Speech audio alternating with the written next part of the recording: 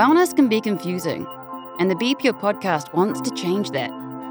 We combine the rigor of health science with a holistic approach to help you find what restores your essential energy, making the complicated uncomplicated. We're going to help you get back to the basics, and we'll do it in a way that makes sense for you. Whether that means raw conversations with local favourites or scientific discussions with world-leading experts. The Be Pure podcast will equip you with the knowledge, energy, and mindset to feel your best so that you can make the most out of your everyday. Welcome to the Be Pure podcast. In this episode, we take a deep dive into the power of nutrition for mental health with Dr. Julia Rucklidge. Originally from Toronto, Canada, Dr. Julia Rucklidge completed her PhD in clinical psychology at the University of Calgary. And in the year 2000, she immigrated to New Zealand. Lucky us. Where she is currently a professor of psychology and a clinical psychologist at the University of Canterbury. For over a decade, her lab has been running clinical trials investigating the role of broad-spectrum micronutrients in the treatment of mental illness, including ADHD, mood disorders, anxiety, and stress. Julia has been the recipient of many awards, has over 140 peer-reviewed publications, and her TEDx talk has been viewed almost 5 million times. Phew! Having witnessed current conventional treatments failing so many people, Julia is passionate about advocating that a good nutritional foundation is essential to helping people prevent and recover from mental health challenges. Welcome, Dr. Julia Rucklidge. It is an absolute honor to have you here. Oh, thank you. It's my pleasure to be on with you guys and talk to the Be Pure audience. I'm stoked. So I think like every journey, it starts with a single step or a single idea. I'd love to know what got you into this space. Why psychology? Why nutrients? Yeah, sure. It's a good question, and it takes me usually a long time to answer. We'll see how I go today. Good all day. So you said in your introduction that I trained at University of Calgary in clinical psychology, and so that was in the mid-1990s, and I did my PhD, which is part of doing a clinical psychology degree in North America, under the supervision of Bonnie Kaplan. And when I was doing my PhD on something completely different, which was on the expression of ADHD in women, actually, Bonnie was approached by some families from southern Alberta, Canada, who said that they were treating mental health issues with nutrients. And so after some debate about whether or not she wanted to go down that route, she did, and she decided to do some clinical trials. And so when I was just finishing up my PhD, she was just getting started on having a look at this idea of using vitamins and minerals to treat bipolar disorder at that point. Mm-hmm. So I was intrigued. I was like, why is Bonnie doing this? Because my training had taught me that nutrition was pretty much irrelevant to the treatment of psychiatric disorders. Always told, and I think this is pretty common in psychology as well as in medicine, is that you know, as long as you're eating a healthy diet, then there is no need to give additional nutrients, minerals and vitamins. It's expensive urine. It's not going to make a difference. In particular, in the area of ADHD, stimulant medications was on the rise around its prescriptions, and data coming out showing how effective it was in the short term for the treatment of ADHD. And so the concept of looking at nutrition was really on the downward spiral and viewed as just not relevant as part of the overall treatment packages that people were being offered. And that's still true today. Mm-hmm. If you go into the public healthcare system, you'll be offered medications first. If you're lucky, you'll get offered psychotherapy, but the waiting lists are incredibly long. Mm-hmm. And I don't know what else you might get offered, but that's probably pretty much it. And so that's what we have right now as being seen as the gold standard of how we treat mental health issues in the country. But it's just, I guess we'll get there, but it's not good enough. So she was doing these. So she started doing some preliminary trials. She published them in the early part of the century, showing people getting well and staying well with nutrients and having a reduction in their use of medications in terms of the doses of medications, which overall is a good thing because of the side effects that can often come with these psychiatric drugs. And so, I was doing other work, and I was, I was trained as a clinical psychologist, not as somebody who uses nutrition, and so it didn't totally fit into my worldview. But then it wasn't long into becoming a clinical psychologist and going through all of that training and all of that registration and all of the exams that you kind of go, you know what, we're not helping enough people. And you just have to look at the data. And I had my own data that I could look at, which was looking at just doing cross-sectional studies of kids and teenagers and adults with ADHD who were receiving the best treatment.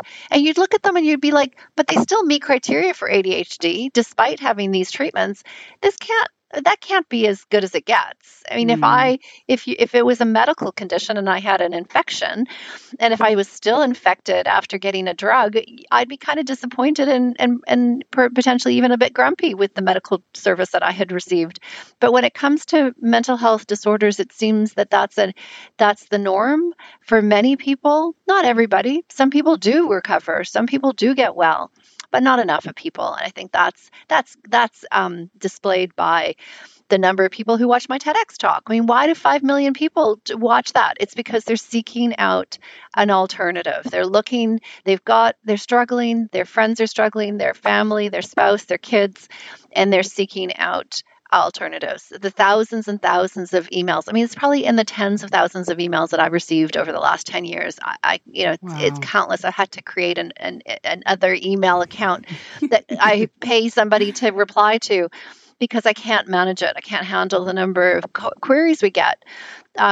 People wanting to know more about the nutrients. And if the current model worked, they just wouldn't be going there. They'd be fine. They wouldn't be seeking it out. So, and when I do talks, I always ask how many people are doing, responding to the current treatments, and it's always so few. And I appreciate that I get a select bias sample.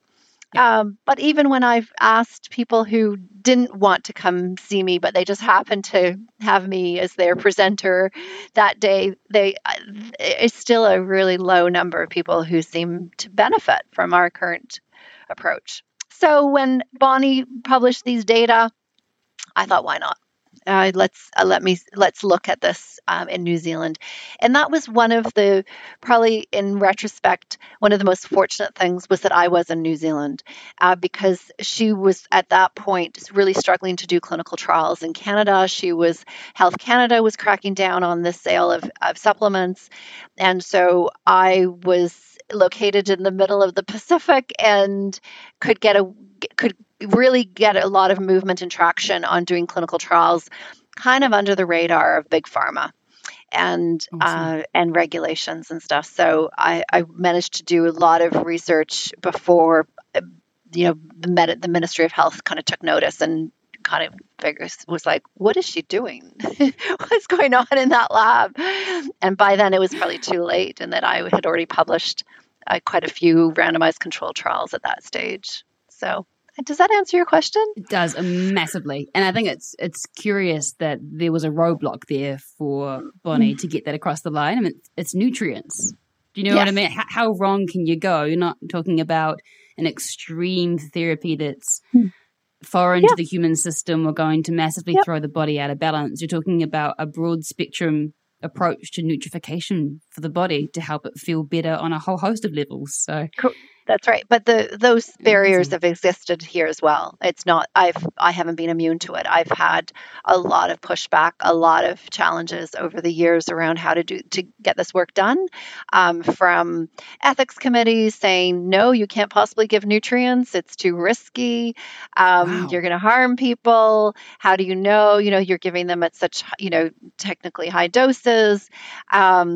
And so I had a lot of challenges in terms of getting it cleared through ethics. In the first study that I ran in 2008, or tried to get going in 2008, people wouldn't refer to the studies. Like psychiatrists would see this as being unethical. If somebody wanted to take nutrients, then they possibly couldn't consent properly, because if they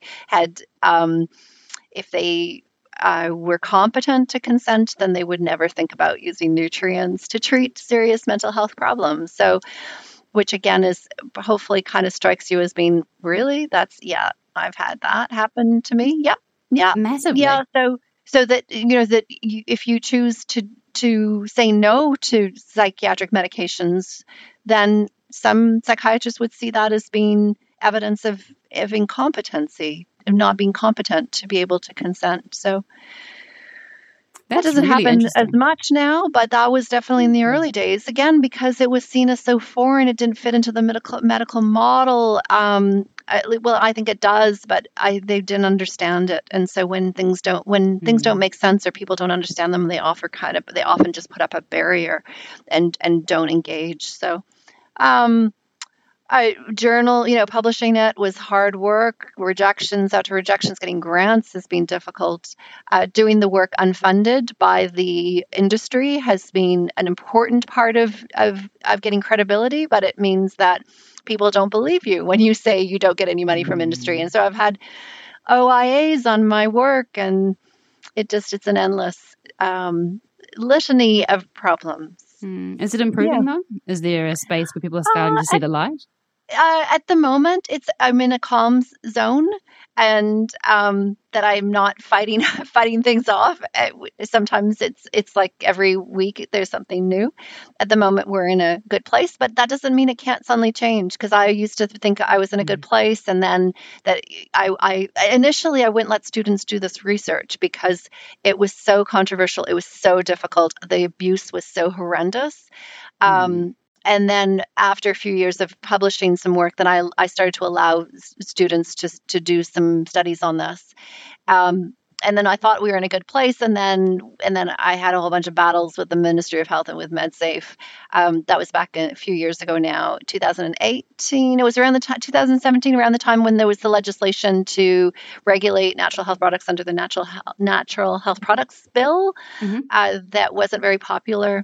And so at that point, I had problems with the Ministry of Health because we were running trials and the nutrients weren't, and finding therapeutic benefit in the sense that we were treating ADHD and people were getting well with ADHD. And I'm allowed to say that nutrients treat ADHD. Be Pure isn't allowed to say that as a company. You're not allowed to make any therapeutic claims, even if a product is therapeutic, and that's because of the legislation. And the legislation says that therapeutic claims are reserved for medicines only. And so I was showing this. I'm an academic. I don't sell the product, so I'm allowed to say it, but the companies aren't allowed to say it. It's just such a silly, ridiculous system that we operate under, that you're probably familiar with this. And yeah, so I had to register the supplements as a medicine, and so now we study them, and they are registered under MedSafe as a medicine for research purposes only. Awesome. Well, that's a step forward, definitely in one direction. Well, yes and no. Yes and no. Yeah. I think it means that it's more restrictive and it's harder for people to get hold of them because of that, the grayness in the legislation. So that means you can't just go and buy them in a supermarket, but then they do interact with drugs. And so there is that as a real risk, that if you're taking a psychiatric medication and you add in nutrients at the doses that we've been giving them, then you can end up with potentiation of the drug. So people will often blame the supplement. And I'm like, well, actually, if the drug wasn't there, you wouldn't have a problem.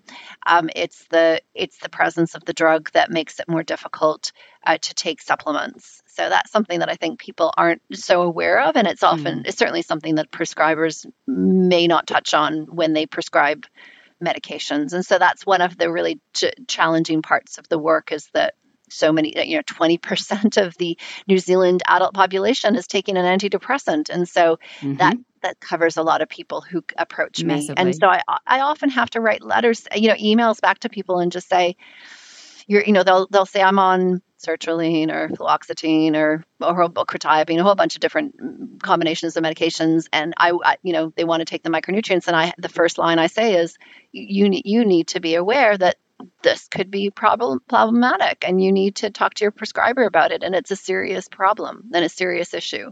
And it's not the kind of news they wanted to hear, because they probably thought, oh, you could just add in supplements and I can continue to take these drugs. Well, no, because biochemically, you're changing the system. You're changing the system. You're adding nutrients in that we know can, they they support the manufacture of neurotransmitters like serotonin. And so if you're taking an SSRI, then that also affects the serotonergic system. So as soon as you realize that, you start to understand the biochemistry, you kind of go, actually, that makes sense. That makes sense. It's like taking St. John's wort alongside an antidepressant. We know that's a bad idea. Similar.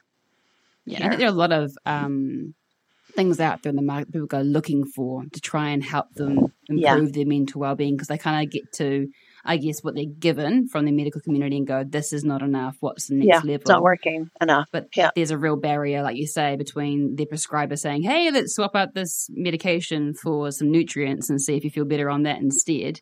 But in the meantime, because it's not the recommendation, and someone like yourself, even in your position, has to come back to them and say, hey, just a warning, they could interact and you might have to wean off that to go on to this. They then go out into the market and look for their own supply, which has its own consequences. So I think the triad that we're playing around with is, it doesn't serve the individual, and that's the goal, right? Help the people to feel better, have the energy, you know? But it's just that the laws are in favor of the pharmaceutical industry. It's, that's the honest, I think, perspective. I think that's a fair perspective. And so that the supplement industry, there are people selling supplements out there that probably don't do anything. I mean, that's unfortunate, and that happens. And that's part of the big system. But there are a lot of companies that make really, really good products. And so but they're kind of in this bind that they can't say anything about what they're, other than supports, these vague kind of things that supports brain health or I don't know, improves immunity. I don't even know if you're allowed to say that. You probably have a better idea of what you can put on a label or not. But it's honestly really frustrating with being able to read research like yours and know how powerful these things can be, but to be able to say it may support or exactly like sort of you're making really vague inferences that something might do something. But that's because of the law and the legislation. And so the consumer needs to understand that. It's not that the supplement industry is trying to be vague. It's just that they are not, unless they register their product as a medicine, they cannot put that on the label. And so you've got to be a very astute consumer. So then you've got to, you can read my book, The Better Brain, and you can find out what supplements have been studied for the treatment of mental health disorders, and we name them in there. But I'm only allowed to do that because I'm not a supplement industry. I'm not part of the companies. I'm not selling it or involved in any way. So I can do that. So the astute consumer would read that and then go, okay, then I know which one to go and get. But without that, it's really hard to navigate. It's requiring the person who's struggling to be the researcher, the learner, the investigator in their own self. Exactly. Exactly. Yeah. It is really very challenging. So in terms of, I guess, nutrients, to give people a gauge of how much is what you're actually recommending, we know over the counter in a New Zealand product, for example, with B12, we can only put in 50 micrograms tops. Yeah. What would that be comparatively to what you're recommending for these people you're helping? Oh my goodness. I think I haven't looked at it recently, but I think it's probably about 6,000 times higher than the allowed on B12. And the allowance on B12 we all know is absurd. It's absurd because it's a water soluble nutrient. So there's no upper limit. There's no toxicity associated with B12. And so that ridiculously low limit is so out of date. And I understand that the Ministry of Health knows that it's out of date, but I don't know, it just seems virtually impossible to update the dietary regulations. So, I mean, they're attempting to do it right now. Again, I hope so. Because, I mean, it's different overseas as well. I mean, looking with the Australian market, you're looking at much higher dosages in the sort of 300 to 400. I know, and it doesn't. Exactly. And you'd think even their regulations, you think at least in the interim, let's change that. But I don't know why they don't. I guess they said an all or nothing kind of thing. I'm not privy to those kinds of discussions. It's either all or nothing. We're all in or we're all out. Not sure yet. That's good. So in terms of, I guess, nutrients in particular, I know you generally recommend a broad spectrum, but are there particular nutrients of interest within that broad spectrum you think are more effective than others? Well, I can't say that because I've never. I've done. I have done a few studies that's with vitamin D. I did one study with vitamin D as a comparator, and it wasn't as good as the broad spectrum. I did a study. One of my students did a study with B6, and actually B6 was pretty good. It was for the targeting PMS symptoms, and actually it was almost as effective as the broad spectrum in that study. Interesting. The more severe, the broad spectrum tended to be better than the B6, but then B6 has been shown to be really useful for the treatment of PMS on its own. So there are some exceptions, but overall, most of my research is on the broad spectrum. Actually, again, I kind of go, no, actually, that's not entirely true. I've done B complex. And that's really useful for the studies for reduction of stress. But again, the broad spectrum does seem to outperform the B complex in general in the studies that I've been doing. So it makes me conclude that I personally don't go around recommending a single nutrient, because if you're deficient in one nutrient, you're very, very likely to be deficient in another. And you're going to know about this better than I do, because I don't do individual testing, and that might be something that you're involved in, and I'd be interested in knowing how you do that.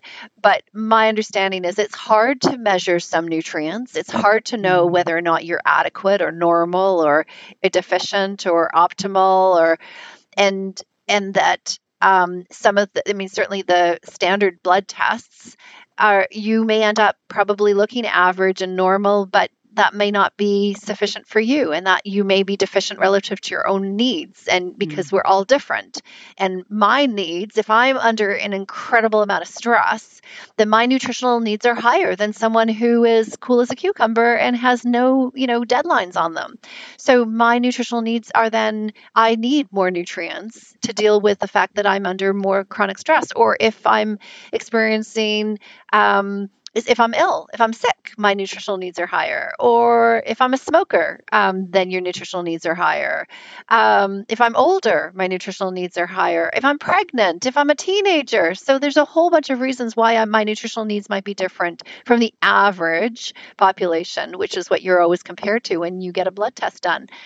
So I guess I've come to the conclusion, I think it's a pretty good place to kind of sort of sit, is that this idea that we've been sold around single nutrients stems that you need to find that single nutrient magic bullet, I think stems partially from the pharmaceutical model, which is one molecule to change biology and chemistry.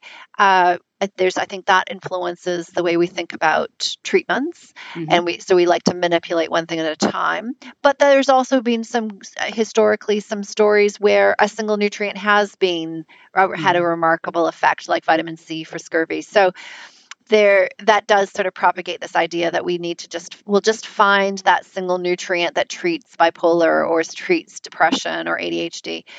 But overall, those studies are so modest and weak, and not weak in terms of design necessarily, but just really, really small to no effects, that you can't help but come to the conclusion that we might have been going down the wrong avenue in the scientific approach by studying those single nutrients without the combination.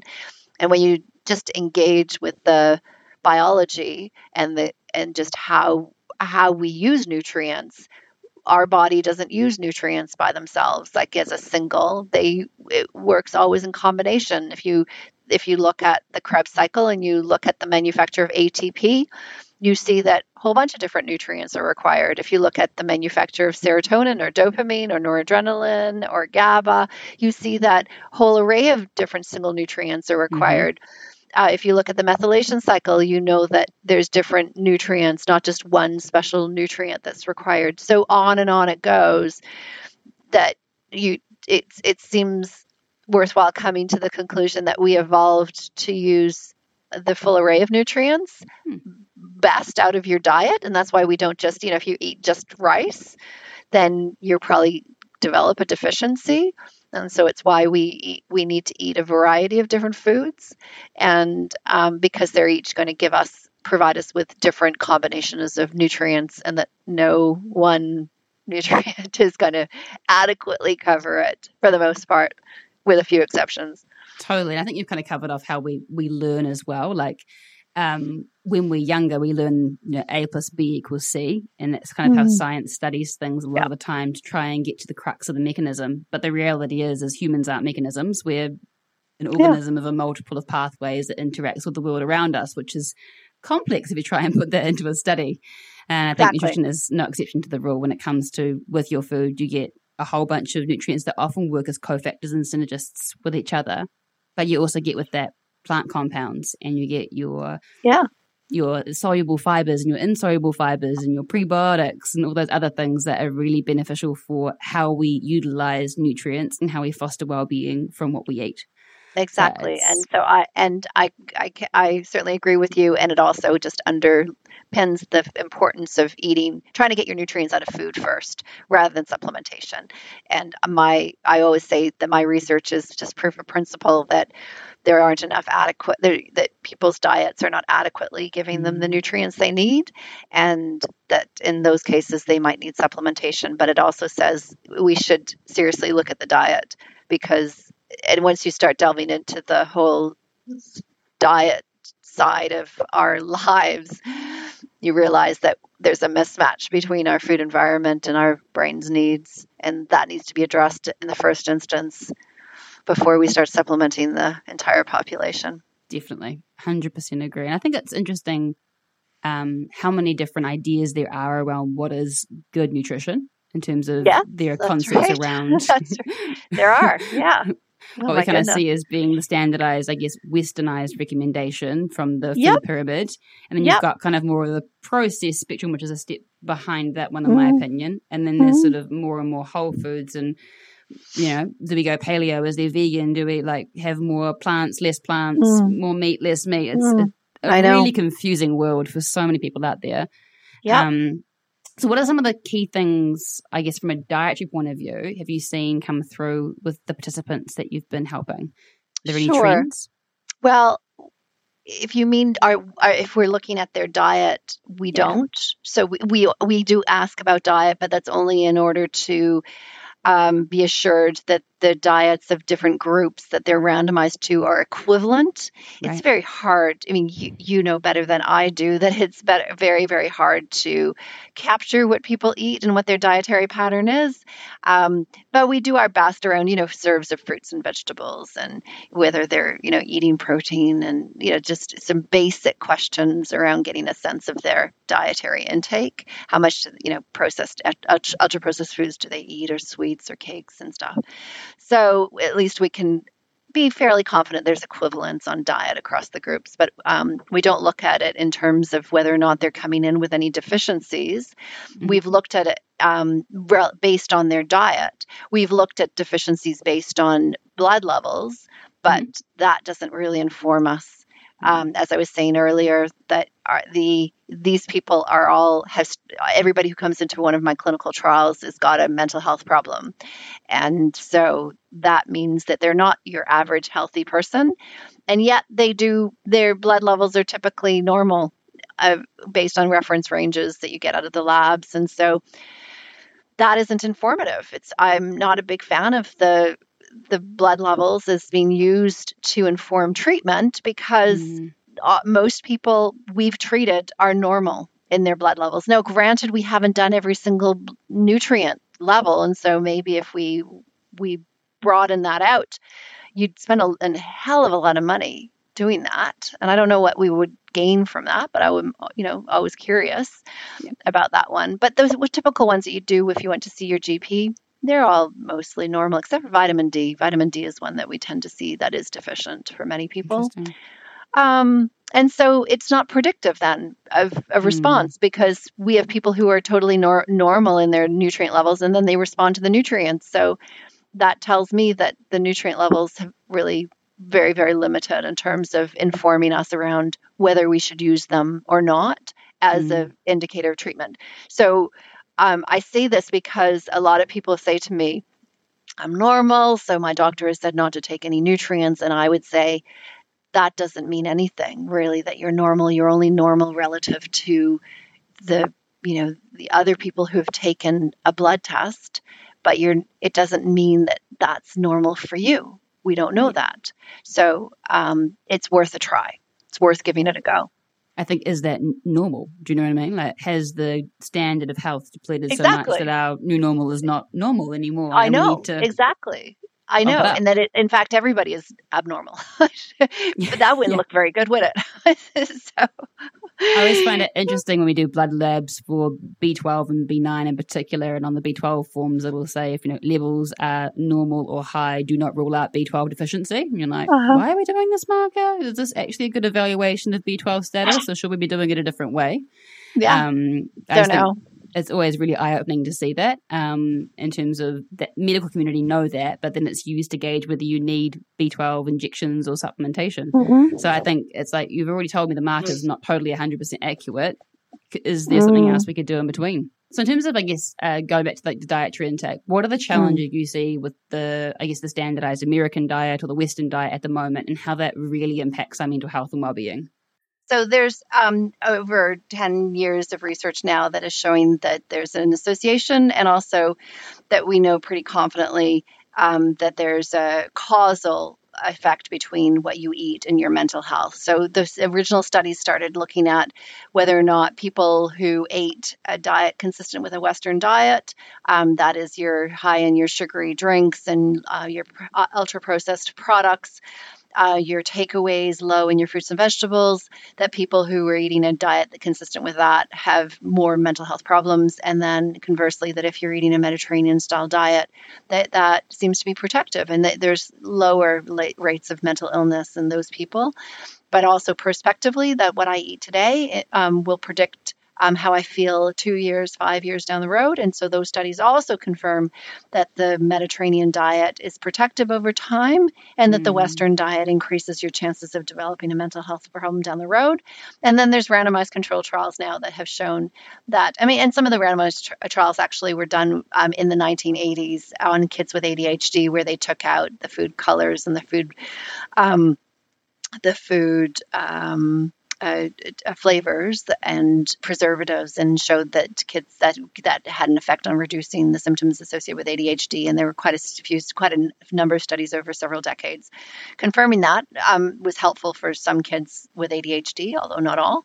But then more recently, there's been studies on depression, where if you change the diet towards a Mediterranean style diet from the standard American diet, that can help improve the depression of people who enter the studies with depression. So, and then those studies have been replicated. So we are pretty confident that if you pull that all together, you have a pretty robust picture that our diet does impact our mental health. And I don't think anybody could argue it otherwise these days, because it's replicated. And it's so consistent. The message is so consistent across the different studies and also across different countries.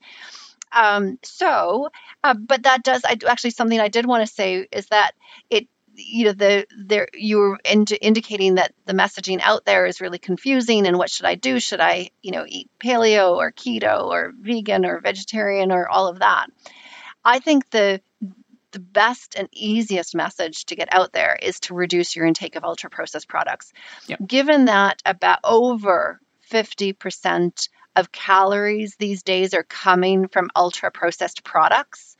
Wow. And that's data from, I don't know if anyone's done that in New Zealand, but I know they've done that in Australia. They've done that in Canada. They've done that in the US, from the UK. So there's data from different countries that show that people are getting at least half their nutrients from ultra-processed products. That in itself tells us that's where we start. We need to be shifting the population away from eating ultra-processed products, because they're nutrient depleted. There's very low on those minerals and vitamins that we have found in our research to be so important.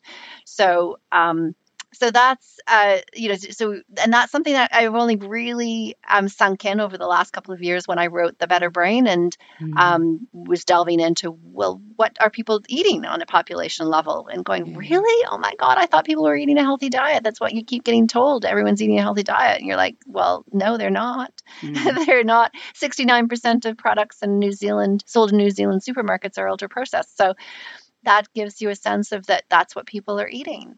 And so the easy message is just reduce your intake of ultra processed products, reduce your intake of those energy drinks, those soft drinks. They do nothing. They give you nothing. There's no nutrients in them. avoid anything that's called, that says it's low in sugar, low in fat. That just identifies food that you really shouldn't be eating.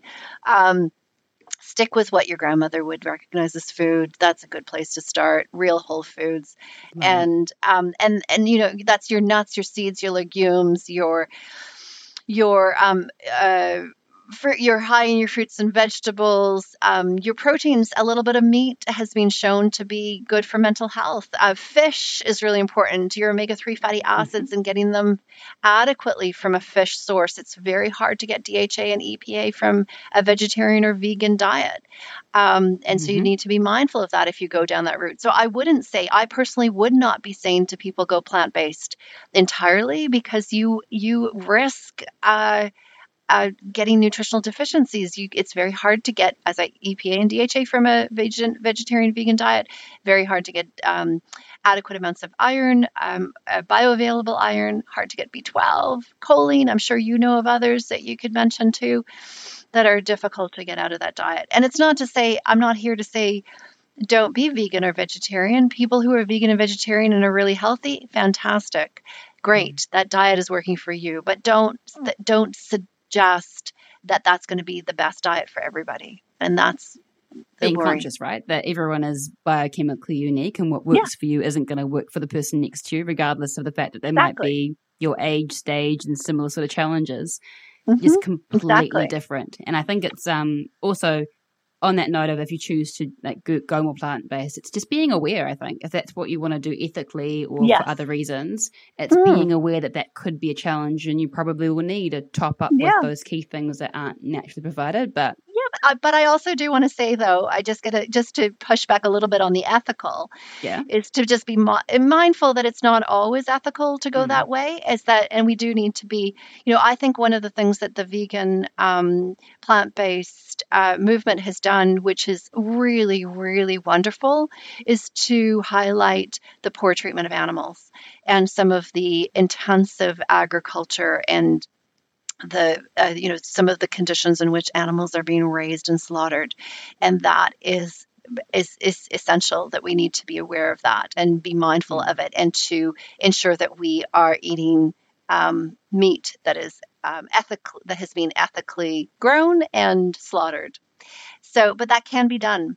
But to also recognize that being vegetarian or vegan doesn't mean that there aren't animals that are dying, or you're not having that glyphosate that's used on crops doesn't have an effect on the bee population or on insects or on birds. And so it might not be that you've got this cow that's dead in front of you, but that doesn't mean that there wasn't death that happened in the cultivation of soy or corn or other plants. So I get a little bit sensitive on that one, because I think we always associate animal eaters as being unethical and plant eaters as being ethical. And I just want to just make sure that the audience thinks about the big picture. No, I totally agree with you. I say ethical from maybe more like a belief system, like what you think is right for you. And I always really believe in educating people, but letting them make their own choice and feeling like they're empowered on what decisions they are making, whether that is quote unquote right or wrong based on what you believe yourself. I think there's a real value to self journeys and self learning based on what you say. I mean, having been vegan myself very early on in my youth and seeing this is not for me, this does not help my mental health or my well-being. I need to shift this back towards eating more broadly and including everything that nature made. But that was my journey. And I think that for me was a powerful stake in the ground for being like, nah, actually I need to sort of include as much abundance as possible if it comes to my health and well-being for me. Yes. Yeah, exactly. Sure. So I'm just mindful, particularly because there's such a lot of attention at the moment on being plant-based, and it being not only it's said to be ethical, it's also that it's the best thing you can do for the climate, and there's that's a complex issue, and also that what else was I going to say on that? At the end of the day, though, what worries me the most is that ultra-processed products are going to win with the plant-based movement. That is true. That is Yeah. very true. Yeah. So they embrace it. Of course, they can just put plant-based on their ultra-processed product. Sure. Yes. Okay. It is plant-based. Doesn't mean you should eat it. Totally. I love the idea when I'm talking to clients in clinical practice around what actually food is, and the fact that food is a nutritious substance that aids human life and health. Exactly. If someone's processed it and had to add the B12 back in, or the B vitamins back in, or the iodine back in, is it still a whole food? And is it nutritious, or actually is it food, or is it non-food that you can consume?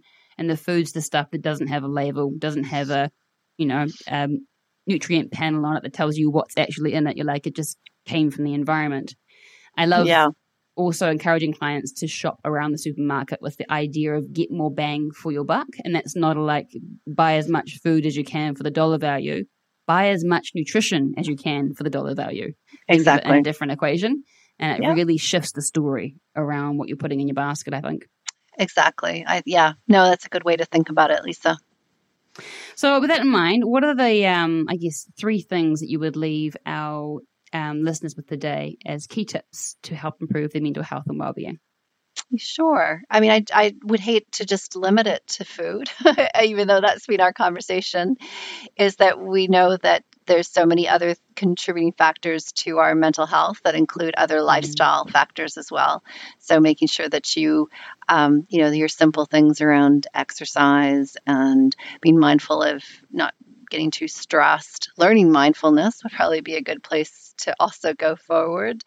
There's a lot of research that's opening up in all kinds of different areas, like cold water swimming is something there's growing research in that over the last 5 years, and it's been therapeutic and helpful for people struggling with mental health problems. So that's, or saunas can be therapeutic for some people, or the urban space that you're in, if there's plants that are around, or to have even having the view outside of having, trees that you see, all of that is being viewed as therapeutic and good for your well-being. Having adequate, just in your just your immediate environment of having green spaces, blue spaces, interesting architecture, they're all known to be good for your well-being. So, but when it comes to your nutrition, then I think I've already said it. I think that it's just don't make it complicated, eat more real food, and reduce your intake of ultra-processed products. That would be, I'm guessing that your listeners have probably already know that. So if you have done that and that's not sufficient, that's when you can delve into other dietary dietary ideas, like around going keto, because there's some growing evidence on that, but not massively yet in the mental health space. So that's why I can't say that as sort of a number one, but I certainly know people who say that's helped them. Then you can go towards elimination, because for some people, some foods do trigger allergies or inflammation. So, and that could even be, foods that we see as being healthy foods, like your tomatoes. For some people, that might be a problem. So looking at maybe some of those potential allergens. You could try, it could be for some people, meat isn't good for your biology. And so eliminating meat for some people may be the way forward, or adding it in if that's something that you have, as you were describing, as something you saw as being important for your well-being. And so that would be the second thing, would be looking at the specialty diets. And then if those approaches don't work, that's when I would recommend looking at the supplement research and trying formulas that have research to back them. Yeah. And so doing that with the guidance of somebody as well, because sometimes it can be confusing as to what's working and not working, especially around the supplements in particular, in terms of your top-ups, but also around dietary interventions. I don't know how many clients I've seen through our clinic that have put themselves on a protocol or something very strict, and then they've been doing it for the last year hoping for a different result, and then coming to us going, I'm not making any progress. And you're like, okay, maybe a different approach is required. Let's do some testing, have a look at where you're at, and then make a tailorized approach for you based on what you need or what your body shows us in conjunction with your symptoms and what you're kind of battling with. So Thank you so much for today. I feel really sad to let go of you, but I realize we have had a large chat for the last little while. So I'm going to finish off with a bit of gratitude for you and for the work that you're doing. This is a space that needs what you are doing. So thank you for pushing through all the trials and tributes that you have faced. And I'm sure there'll be hopefully there aren't more, but there will be more along the way. But just thank you for what you're doing, because this is a space that really needs what you're doing. Thank you, and giving me airtime so that I can tell more people about it. So that's always our good. pleasure. Yeah. Happy to have you back again and again if it means more help from people. Sure. Thanks for having me.